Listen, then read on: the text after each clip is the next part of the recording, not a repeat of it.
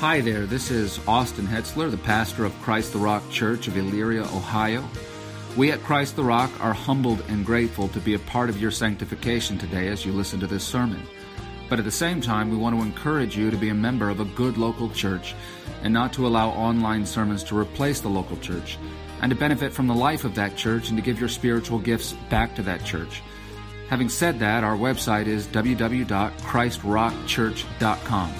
If you go there, you can find sermons, blogs, and other resources, as well as our location and service times. You can also listen to the sermons on Bible Thumping Wingnut, Podbean, iTunes, Google Play Music, iHeartRadio, Spotify, and Stitcher. I, along with the membership of Christ the Rock Church, pray that this sermon will be a blessing to you.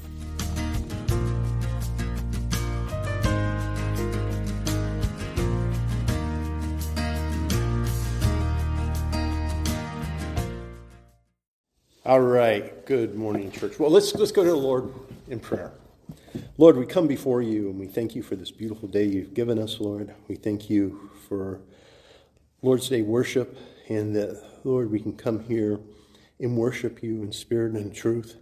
Lord, please open our hearts and open our minds to the word that is taught and preached today, Lord, and guide us and direct us through your infinite wisdom, Lord. We ask this in Jesus' name. Amen. So as I was saying, Jesus did not mince words. He didn't steer around the hard subjects, right? He hit them head on. And it was real interesting, a lot of times it was this with the Pharisees, right? It was going toe to toe. And the Pharisees, I always love it when it says they tried to trick him, or they wanted to see if, and it's just like, man, they did not know who they were dealing with. Jesus knew exactly what they wanted before he even came up there. So today, if you want to turn in your Bibles, we're reading Matthew chapter 5, verses 38 through 48. And I'm going to go through both sections. One's about retaliation, and the other one is on love your enemies. And then I have some questions and some statements after that. And I'm sure we'll have some talk after the teaching today. So I'll start. You have heard that it was said. Now, again, if you look at verse 38 and 43, you have heard that it was said. Jesus starts this off. So he should put them on their toes right away of like, okay, I should know this already. You should, so whatever he's going to say is something that should be taught and have been taught by the Pharisees and scribes, right? You should have, you have heard that it was said, an eye for an eye and a tooth for a tooth. But I say to you, do not resist the one who is evil. But if anyone slaps you on the right cheek, turn to him the other also. And if anyone would sue you and take your tunic, let him have your cloak as well. And if anyone forces you to go 1 mile, go with him 2 miles.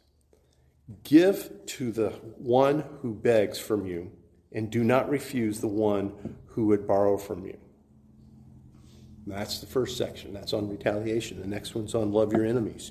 You have heard that it was said, you shall love your neighbor and hate your enemy. But I tell you, love your enemies and pray for those who persecute you, so that you may be sons of your Father who is in heaven. For he makes his sun rise on the evil and on the good, and sends rain on the just and the unjust. For if you love those who love you, what reward do you have? Do not even the tax collectors do the same? If you greet only your brothers, what more are you to do than others? Do not even the Gentiles do the same? You therefore must be perfect as your Father in heaven, your heavenly Father is perfect. So, this is always been an area of question for, the difference between the pacifist, right? We can even go into, that Christians shouldn't be in government. A lot of this is where this is derived from wrongly, So, is this a call for Christians to be pacifists? Absolutely not. But it's understandable how the reference would be made. When we're reading Matthew 5, Sermon on the Mount, in regards that Jesus certainly does seem to call Christians to a passive and nonviolent response when a Christian is being mistreated. But let's put it in context. And the question is exactly, what is Jesus really asking us to do? And what does the word of Jesus mean for the individual Christian, and more broadly, for a Christian community or a Christian society? So have you kind of got the gist here? What are we talking about? We're talking about conflicts between Christians, right? Believers, right? And so when we notice this, when we look at this section of Sermon on the Mount, Jesus is focusing on the individual Christian, saying, I say to you, do not resist the one who is evil. That is a term of legal status, right? As far as if somebody's going to take you to court, that it's in that gist.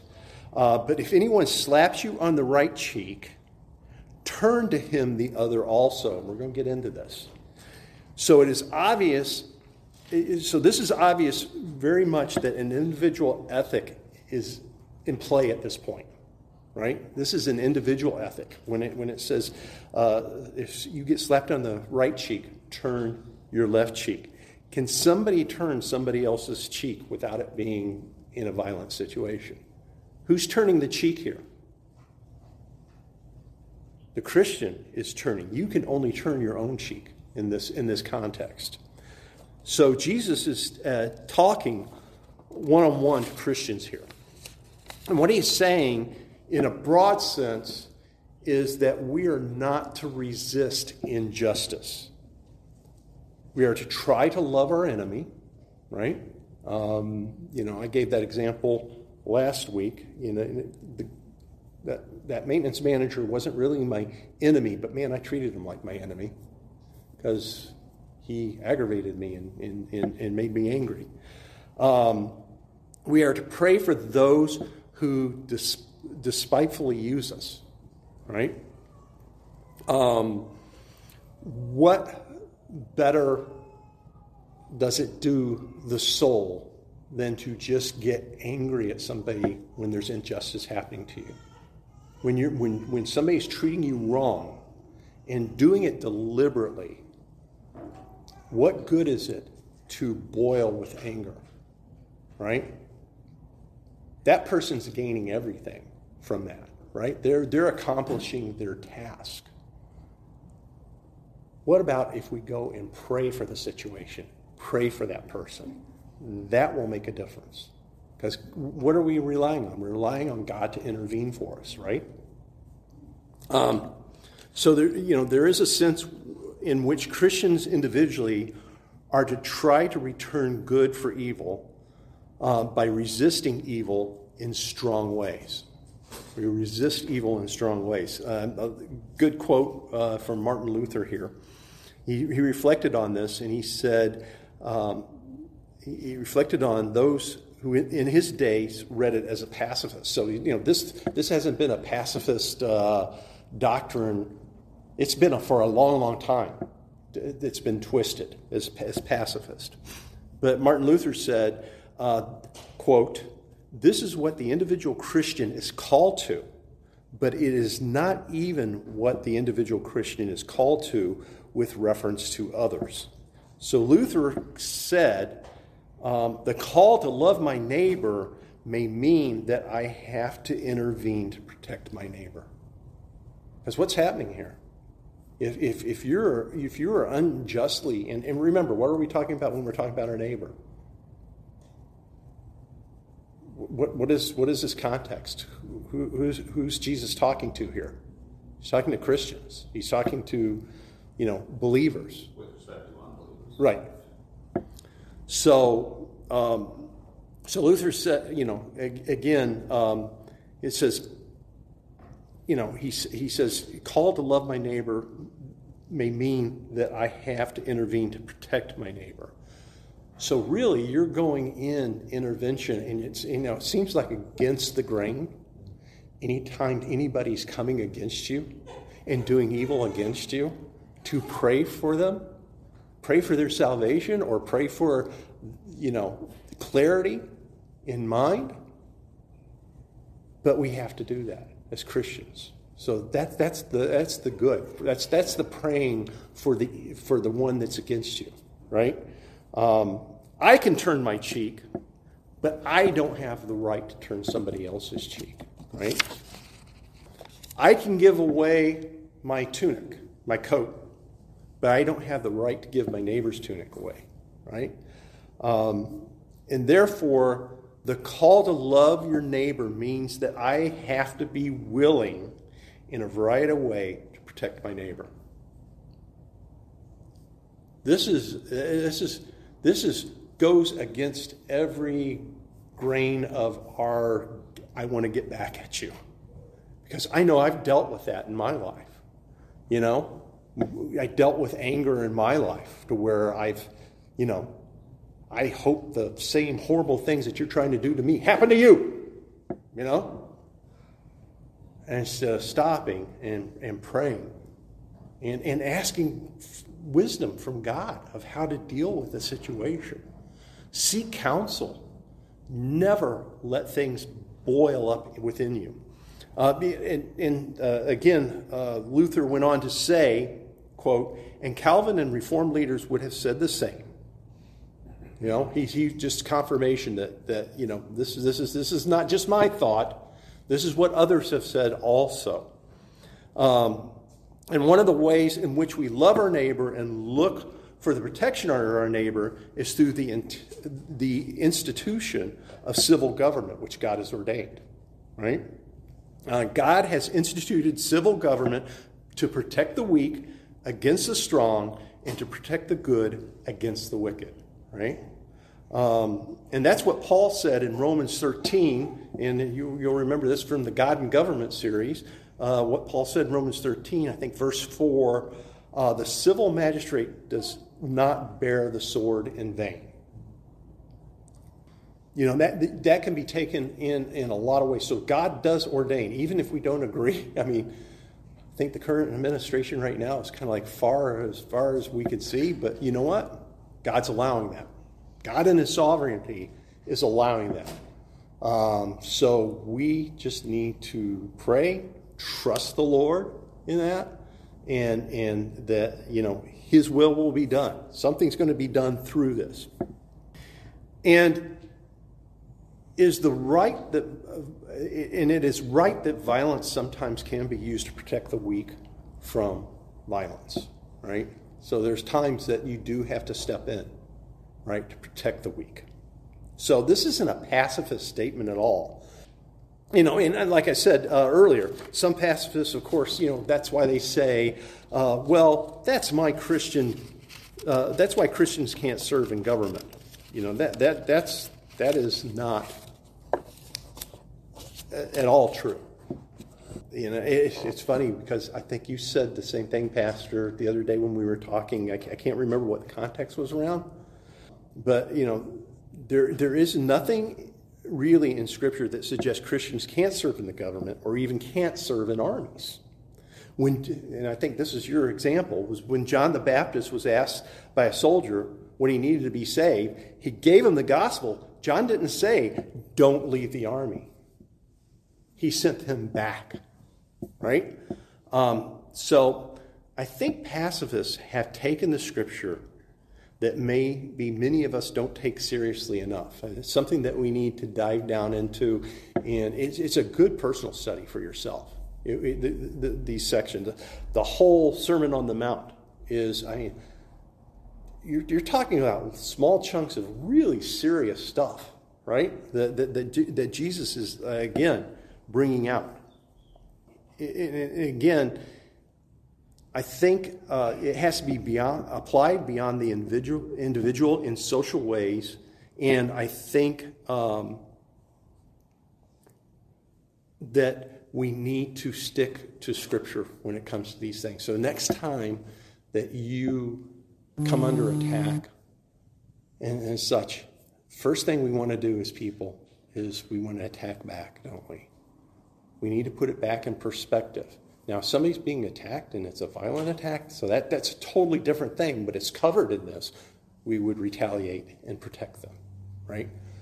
But in this situation, what Jesus is saying, in a non-violent situation, like I said, you might get slapped or backhanded in the cheek. Was that a death blow? Absolutely not. That wasn't a death blow. And it wasn't like the other person went like this and turned the cheek and then nailed the other cheek. That person turned their own cheek, right? It should show you the level of where things are at here. So pacifists are, I think, very well-meaning, but I think they're really super wrong in the way they interpret this scripture, right?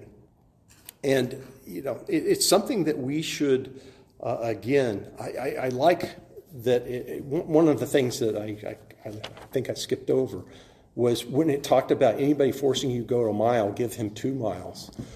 During that time, a Roman soldier could come up to anybody in the street, say, come here, here's all my equipment, you're carrying it for me where I'm going.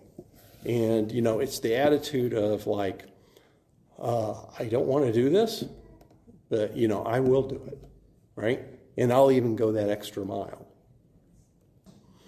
And at the last statement, it says, therefore, you must be perfect as your heavenly Father is perfect. Can we be as perfect as God? Absolutely not. Is it something that we need to strive for?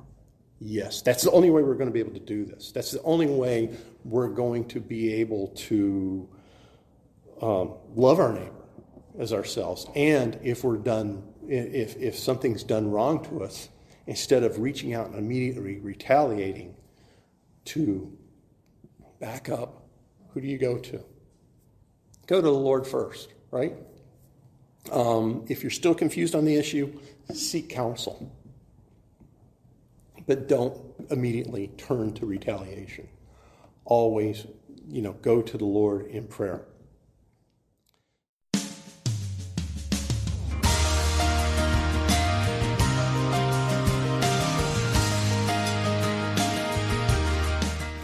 Hi there, this is Austin Hetzler, the pastor of Christ the Rock Church of Elyria, Ohio. We at Christ the Rock are humbled and grateful to be a part of your sanctification today as you listen to this sermon.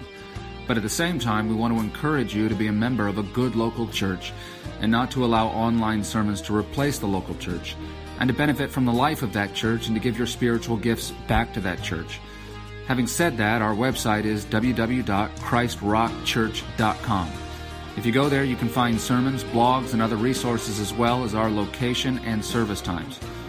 You can also listen to the sermons on Bible Thumping Wingnut, Podbean, iTunes, Google Play Music, iHeartRadio, Spotify, and Stitcher.